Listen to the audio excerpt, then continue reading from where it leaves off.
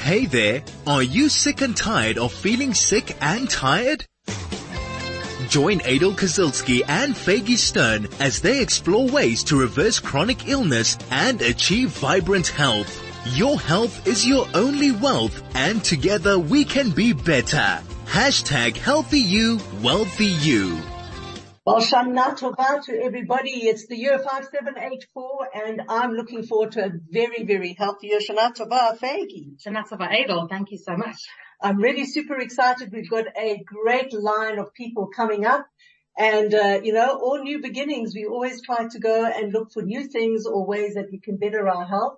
Thank you to everybody for all your feedback. We really, really do appreciate it, and that's what gives us the fuel to continue the show. If there's any subject that you want to discuss, please be free to ask us and we will try to source the right person just to look at our health in a more holistic way. You can ask for any topic on info@chaifm.com, and while we're on the info@chaifm.com, we run a WhatsApp group that is just admin driven. We don't spam it. You can put it on silent, but we try to motivate you every single day just to think about your health in a much, much broader manner. So we thought today one of the things that was a central theme actually, particularly on Rosh Hashanah, was the idea of infertility and how people are suffering. Unfortunately, 1 in every 7 women today is suffering with infertility. And whilst we have incredible IVF labs and incredible technology that can assist people in having healthy children, there is a much bigger discussion to have. And today, we are going to be talking about what role nutrition plays in infertility. Our guest today is Danya Falkson. She is a registered dietitian. She's passionate about the field of nutrition, and that led her to study further in nutrition and genetics, with nutrition and hormonal health and nutrition therapy for fertility. Danya works in private practice and has a special interest in nutritional therapy for fertility. Advice and support for clients are grounded in evidence-based research and tailored to each individual's needs. And Danya's goal is to empower individuals and couples by helping them to optimize their nutrition and overall well-being so they can improve their chances of conceiving and achieving their reproductive goals. So if you have any questions, any comments, 34519 is our SMS number. 0618951019 is our Telegram number. And without further ado, good morning, Danya. Thank you for joining us. Thank you for having me. I'm very happy to be here and excited to be here. Thank you. Right. So before we start on all our questions, and we've got lots of questions to ask you, just tell us a little bit about yourself and why did you specifically come into the speciality of looking at nutrition and everything it has to do with fertility? So I've always enjoyed how the body uses, I always found fascinating how the body uses nutrients to function and for all the different processes in the body. I think it's really, really special and amazing how our bodies function. And especially when there's something missing or there's something that there's too much of, the crazy effect that it can have on the body. It's really, really all about like a very specific balance in the body, in terms of what we need, in terms of nutrients. So I became a dietitian, and within that space, I was trying to find somewhere that I really, really was passionate about in terms of, this focus on how the body uses nutrients. And thank God I found a passion in this area of nutrition for fertility and the early life nutrition. There's just so much information and there's so much evidence about how the tiniest nutrients can have the greatest far-reaching effect on the body and on the development of baby and just going forward. There's just so many far-reaching effects on what we eat, and what we don't eat can have an effect. And it's just down to the most intricate details. So fascinating. So it's a pretty new topic, right? It's a new subject. It's not something that was around maybe 100 years ago.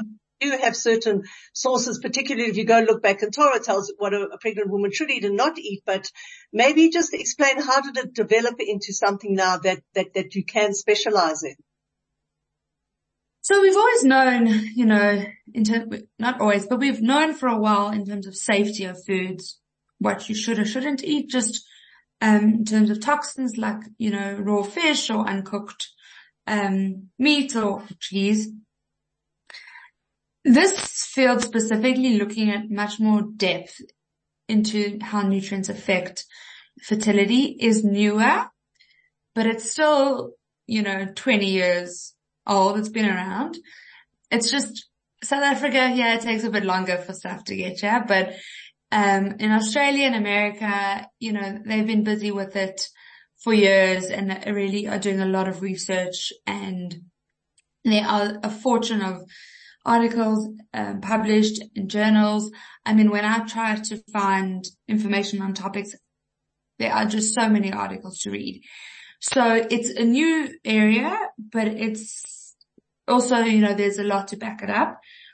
And it actually, one of the triggers for this field was actually during World War II, where there was a famine. It was called the Dutch famine.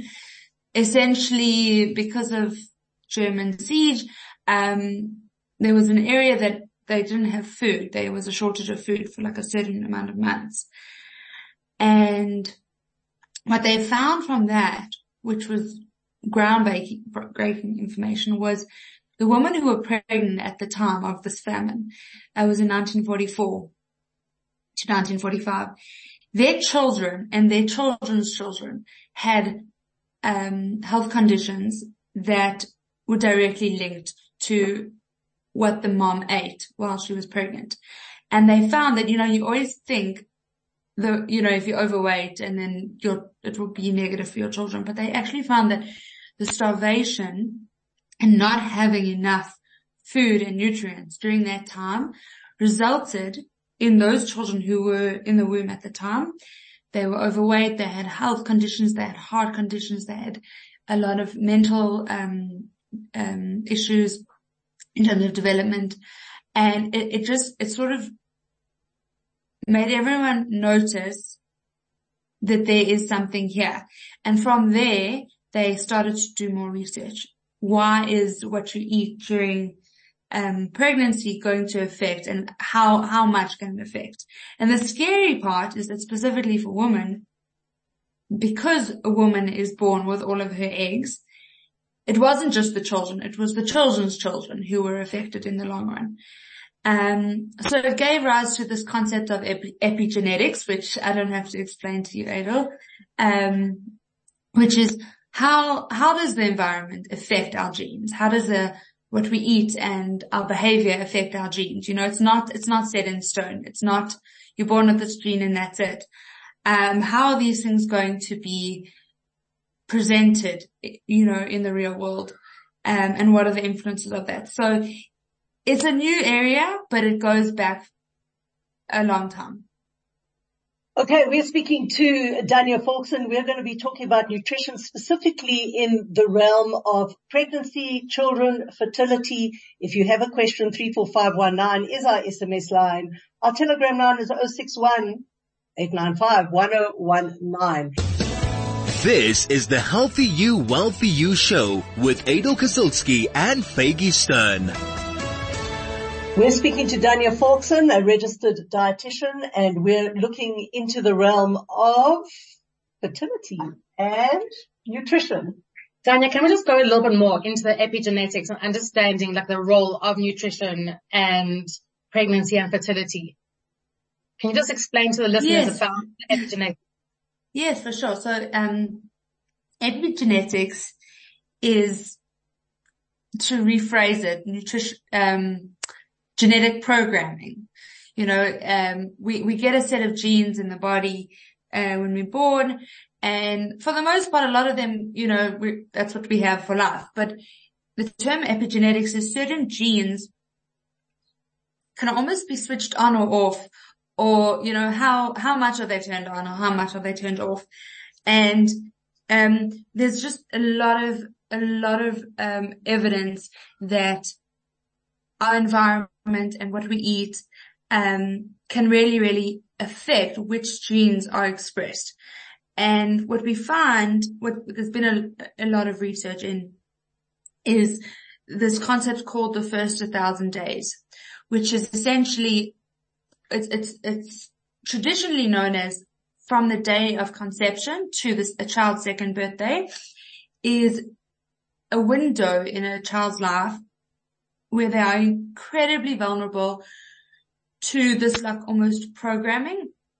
And in terms of nutrition, whatever a child is exposed to and their environment and behavior as well in this time really, really sets them up for the rest of their life. In terms of health, physical, emotional, mental, various areas of development, their social ability is obviously not completely limited, but it's just a huge,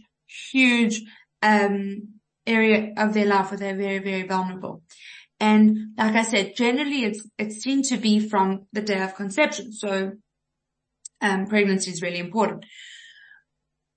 But what we're finding now is that it goes before that. It goes before a child is conceived. It goes to, the quality of the egg and the sperm months before a child is conceived. That DNA, the health of that cell can have very far-reaching effects on the health of a baby, on complications during pregnancy, the risk of when they'll be born. Will they be preterm? Will they be full term?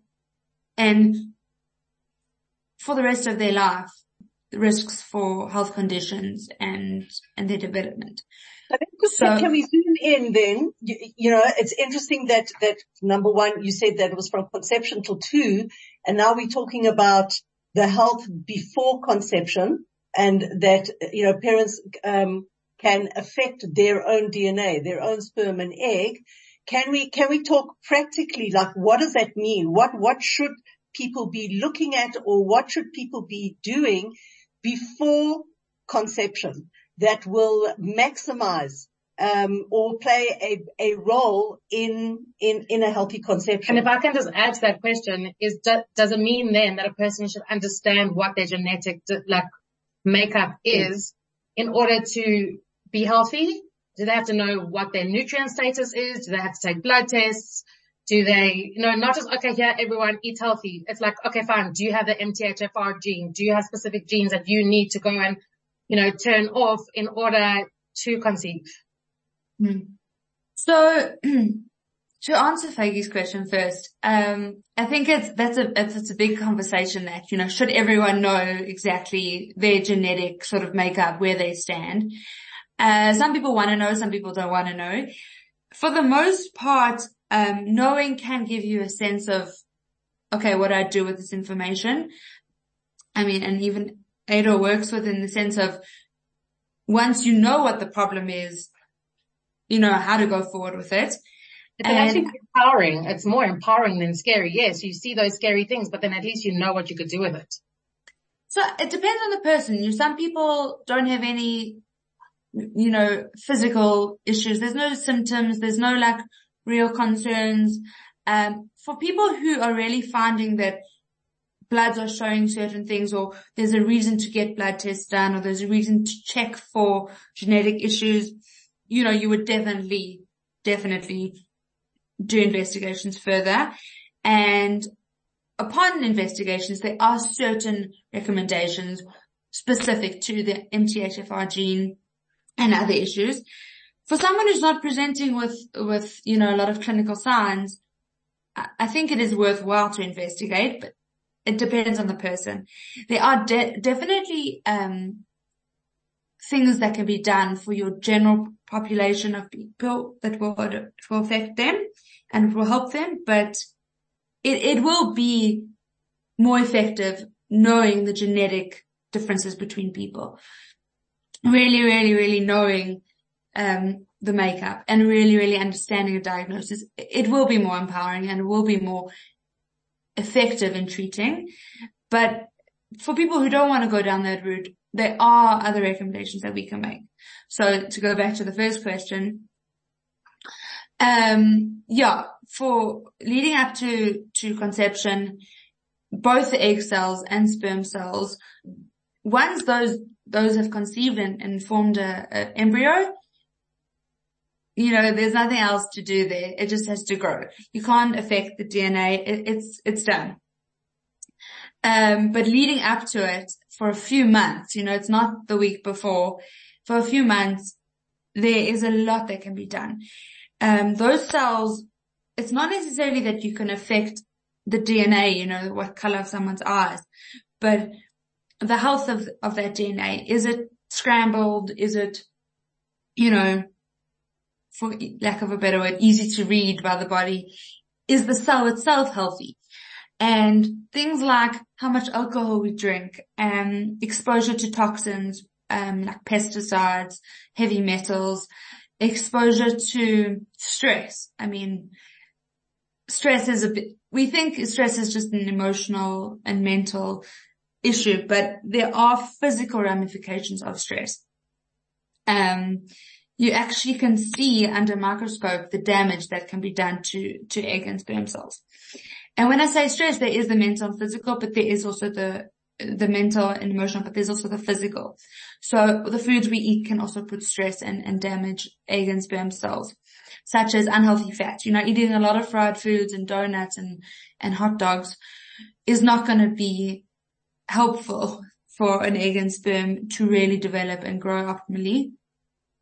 While things like making sure you're eating lots of fruit and vegetables, lots of plant-based proteins like legumes and nuts and seeds, making sure we're having good protein, not just something that's been processed and put in the freezer, but a combination of meat, chicken, eggs, dairy, fish.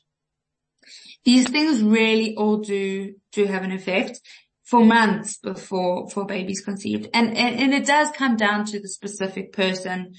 Everyone has their own eating habits and patterns, and not everyone has to be on the exact same regimen of what to have for breakfast, lunch and supper. But there is certainly recommendations that can be made and guidelines that people can follow just to ensure the health of the egg and sperm cells. I think I want to add in something here, and this comes obviously from personal experience. But I think that one of the things that has to be said is that when you are young, in your young years, in your 20s and your 30s, your body tends to have a lot more resilience to fighting the toxins, the food, all the stuff that actually makes us sick. And then obviously as you get older, you actually see the repercussions of it. Now, we're talking about the balance of should you get tested before, what should you do before even falling pregnant and then through pregnancy.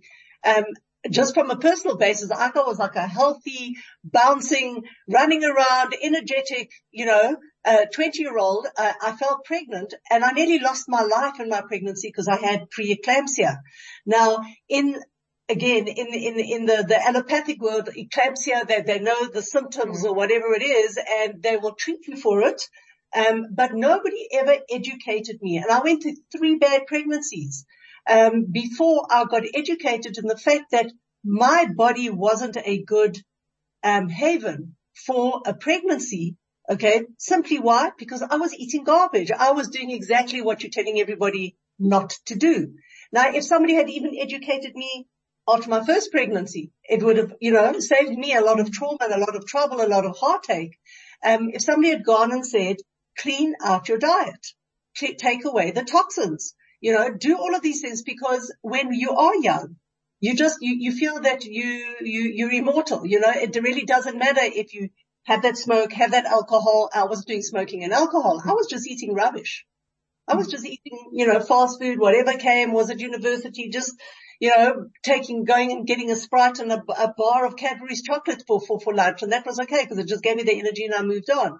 But it had a huge repercussion on my fertility life. And it came with a lot of trauma and a lot of heartache. It's just simply because I never had that education. I just wasn't even aware of it.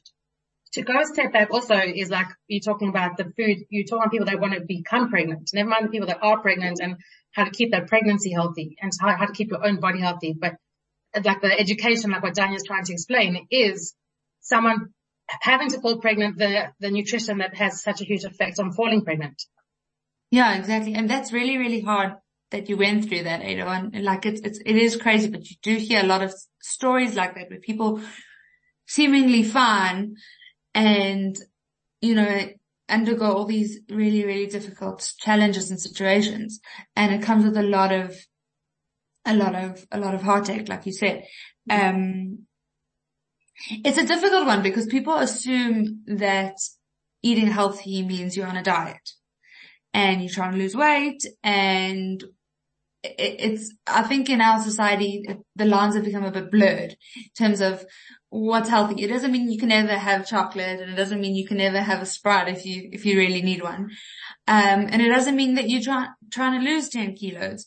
And foods that are seen as healthy in some areas are not seen as healthy in other areas. So it can also be very confusing, you know, what to eat. Like people have the other extreme of trying to eat so clean when trying to fall pregnant and for fertility that it's actually at their detriment as well, you know. Just trying to eat greens, just vegetables, isn't gonna, you know, achieve the desired effects either. There's that middle ground, there's that balance of you do have to have enough food and you have to have enough nutrients from different sources, and very often extreme dieting and trying to be healthy in that sense can actually have the opposite effect. So I think it's very confusing for people. I find it confusing within myself. And that is why education is really, really important, and creating awareness about what actually is healthy to eat when you're trying to fall pregnant, while you're pregnant, beyond just, you know, weight and calories. And beyond just, I can never touch a certain food. Yeah, I find it a confusing topic, and there is a lot to unpack there. Let's segue into pregnancy. Okay, so before pregnancy, you know, we're saying that at least for like a couple of months before that, you know, somebody embarks on just trying to clean out their environment, clean out their food, etc. When it comes to falling pregnant and you know, having a healthy pregnancy, then there's this whole argument where you're looking at the pregnant woman. Some people completely let go and say, well, I'm going to eat whatever I want to eat now. And you are hungry because you know, you do have a living being within you that, so to speak, is leeching from your energy. Yeah. You know, you land up then with the repercussion afterwards that you put on 20 kilos. You hear that all the time. Like, where's the middle ground? What advice can you give people who are pregnant as to what they should be doing and how they should be managing the pregnancy? That number one, they're giving the optimal health to the fetus that's growing. And also for them not at the end to come off pregnancy and go, okay, now look at me. Like I'm 25 kilos more because I just ate in, you know, maybe in a less controlled manner than I should have. Like again, I think there's a middle ground. Can we speak to that? Yes, for sure. So once pregnant, there's a whole new, you know, family of issues. You know, every woman has different side effects, and side effects are dealt with differently. You know, some people have nausea, they can't eat anything. Some people eat everything. And the same applies to vomiting and reflux, and it's really, really a specific, you know, each person has their own experience with it, and there are ways to manage it. But I think the key is the balance. So first of all, it is important to be a healthy weight when falling pregnant, almost to try alleviate that extreme, you know, trying to be super, you know, within a certain weight bracket before pregnancy can sometimes, you know, cause someone to maybe go overboard when pregnant. And just in general, in terms of what the baby needs and the fetus needs, is to be a healthy weight before falling pregnant. That means not too low, not too high, and it is very specific to each person. And it is a challenge because everyone has their own cravings throughout pregnancy. It's 9 months or 10 months. It's a long time. And it's not to say that one can't have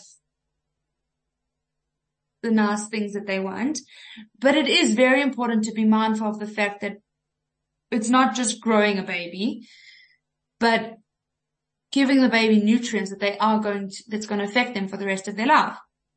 Now, what we eat during that time really, really has far-reaching effects. And it does come down to that balance of having, there is going to be weight gain. You know, it's not something that we need to discourage people from doing, but there can be a limit, and it can be very hard as well when after pregnancy people are now 20, 25 kilos overweight, and it's very debilitating and they don't feel good about themselves, and you know, it's not congruent with who they were before the pregnancy, and everyone does react differently. So each person in their own experience should really prioritize what they're eating in terms of the quality of what they're eating and the far-reaching effects. Danya, apart from food, is there supplements that you suggest that people should be taking, and should some people be taking more than others, or different types of supplements? So for the most part, you know, there are some great pregnancy supplements on the market, and a lot of doctors, and I agree with this, will recommend that people trying to fall pregnant take those supplements as well leading up to conception. A lot of the nutrients that we need during pregnancy, we also need leading up to pregnancy. There are certain situations where someone may need more than someone else. And there are also situations where food can actually be a better alternative than just taking, just walking into Dis-Chem and looking at the shelf and buying 10 of the first ones that you see. Supplements they interact with each other, they interact with medicines. More isn't always better. You know, there is a sweet spot for each supplement, for each nutrient that we take. It doesn't mean that you need to be overdosing on, thousands and thousands of milligrams of vitamin C. It's very, very specific. So it is important to listen to medical guidance. Beyond just, I do encourage taking like a pregnancy supplement prior to pregnancy. And if someone does know about a gene that they have, such as the MTHFR gene, it is important to look at specific forms of, for example, folic acid, specific forms such as methylated folate, and certain products which are more pure or better developed and better absorbed by the body. So it's not just going to cure all to take 50 supplements in the morning. Food is always best, but there is definitely place for it as well. Okay, we're speaking to Danya Falkson, and we're talking about nutrition specifically when it comes to fertility. Join us. 34519 is the SMS line. 0618951019 is our SMS line. Our Telegram line. This is the Healthy You, Wealthy You show with Adel Kazilsky and Faggy Stern. Danya, maybe is there a specific diet that is the fertility diet? Thank you. It's a good question. There's a lot of discussion on this as well. For your general population, the Mediterranean diet gets a lot of points. It covers a lot of bases. And it's just generally, like I said, for your general population, a very good guideline on how to eat. It's inclusive of all the food groups, but encourages a lot of, healthy fish intake, of your oily fish, lots of nuts and seeds, whole grains, lots of fruit and vegetables. It does encourage meat, but limited, and dairy as well, but that is low fat. So the Mediterranean diet, for the most part, is really good at treating inflammation and assisting with a lot of disease conditions. But everyone is different. People have different preferences and medical histories. And it's not so simple that there's a fertility diet. Some people will swear by, being vegan or being keto or high fat or low carb or even gluten free. There's a lot of talk about what's the best diet, but it's not so simple. When you look at someone's blood and their diagnosis, and you see the results of these tests, it's a lot easier to understand what the body needs and what the body does not want. And everyone's different. The guidelines that everyone should have this exact amount every day doesn't work because everyone is different and everyone's bodies work differently. But for the most part, any extreme of cutting out a food group or having an excessive amount of another food group, I find to approach with a lot of caution, because by cutting out something, you're cutting out a nutrient that the body needs. We may not be able to see it or feel it, but the body needs a nutrient from a certain food group, which is essential for fertility. For example, when you speak about something like, being a vegan or vegetarian and someone that doesn't have enough of the meats or enough of the proteins, so you're not getting the omegas, you're not getting the B12s, you're not getting, exactly. The vitamin Ds, that you need, the B vitamins that you need. And it's actually Adel, is what we discuss all the time. I love eating and I love eating healthy foods. For the most part, I try to eat as healthy as I can. But even for someone like myself, I go and have my bloods done. I'm still deficient in vitamin D. Mm-hmm. I'm still deficient in certain nutrients that I still have to supplement with. And I'm out in the sun as much as I can. And I have as many vegetables and fruits as I can. And I have as much protein as I can. But in the end of the day, I still have to supplement. Yes. And a lot of people will have to, because genetically or for other reasons, if there's a food you don't like, or maybe there's a food that's not in your diet, some people do have to supplement. But we want to make sure that the diet is full with nutrients first and then supplement, not the other way around. You don't want to be eating Simba chips and then, taking all the supplements. But for every different person, healthy eating looks different. It's not across the board, the same thing. An example of that is, like you're saying, with the vegetarian or vegan, it helps a lot of things. It can really be beneficial for a lot of people in weight loss and managing heart conditions.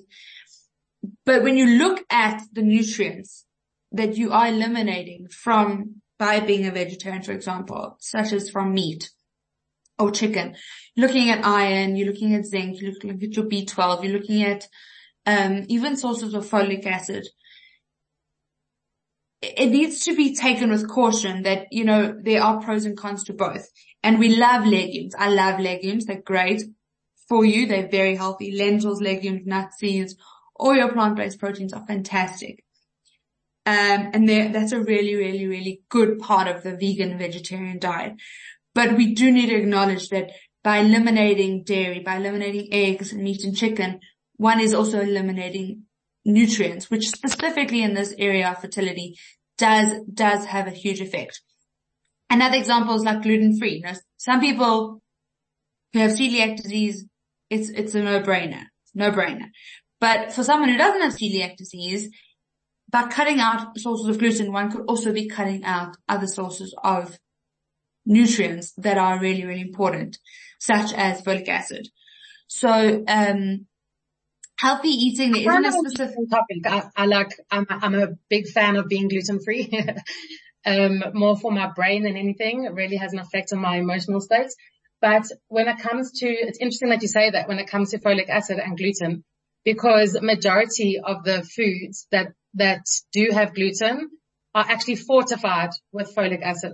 So the companies actually go and put the folic acid into the breads and into the cereals. Mm. So they're almost like just basically putting the vitamin into the food. You may as well just take the vitamin itself.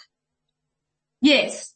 But what we don't realize is the quantity of what we're getting just by eating those foods. We're not even thinking about it.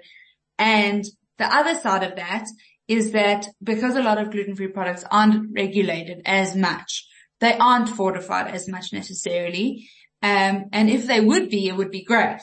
but we haven't reached that point where a lot of your gluten-free products are fortified. And it's a difficult balance, mental health versus physical health. One needs to find the balance of what works for both.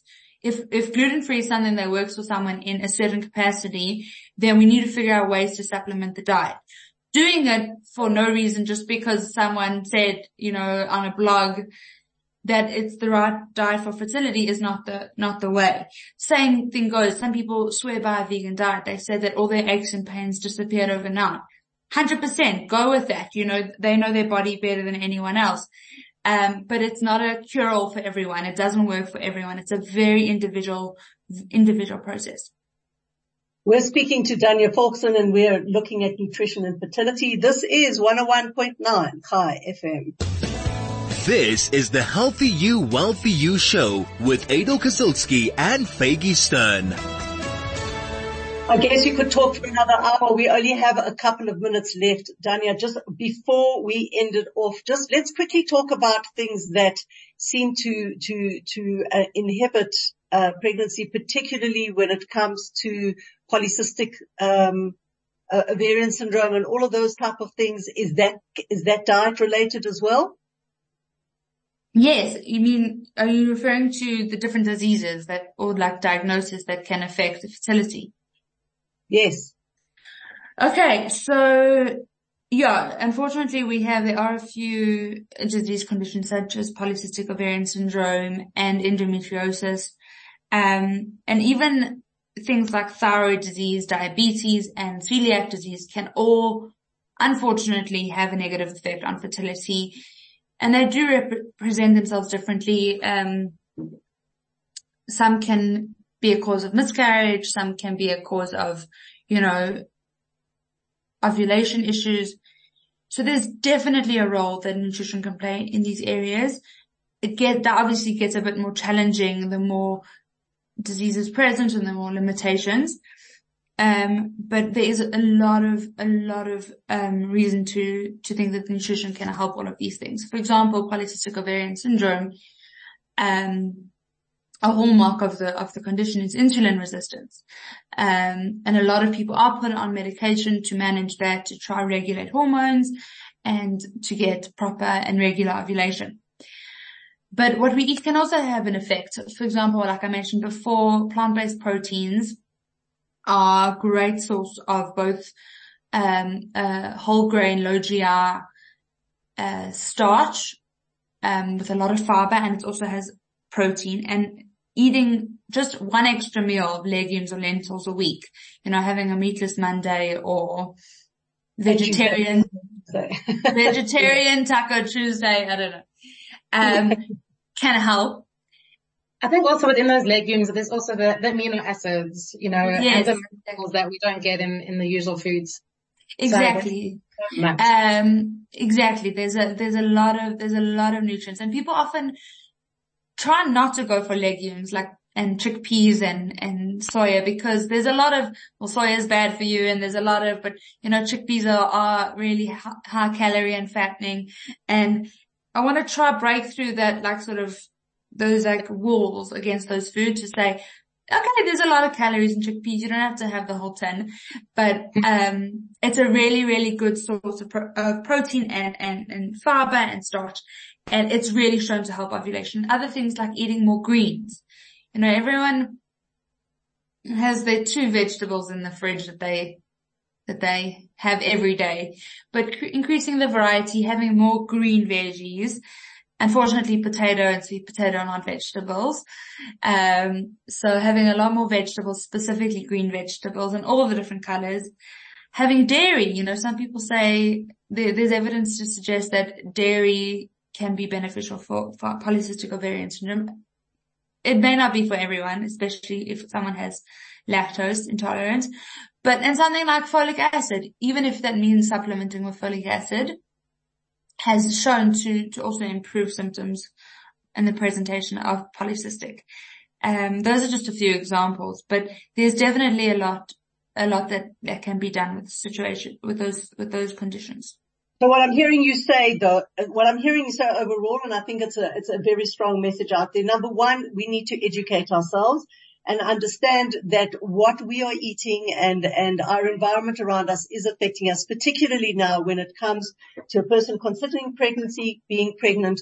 And one of the ways to educate is to actually find somebody who can guide you specifically. And I heard a lot, Danya, you saying that it is an individualized conversation. If somebody wants to get hold of you, how can they? I've got a website, fertilitydietitian.co.za, or you can email me at info@danyafalkson.com, or you can find me on Facebook or Instagram. But yeah, definitely it's a personalized approach and it's a personalized journey, and it's very different for everyone. Thank you so much for your time and for your insight. And, hopefully this will help. Like, geez, if I just had that education, I'm not going to call about the education, but I'm making it up now, 30 years later. Absolutely.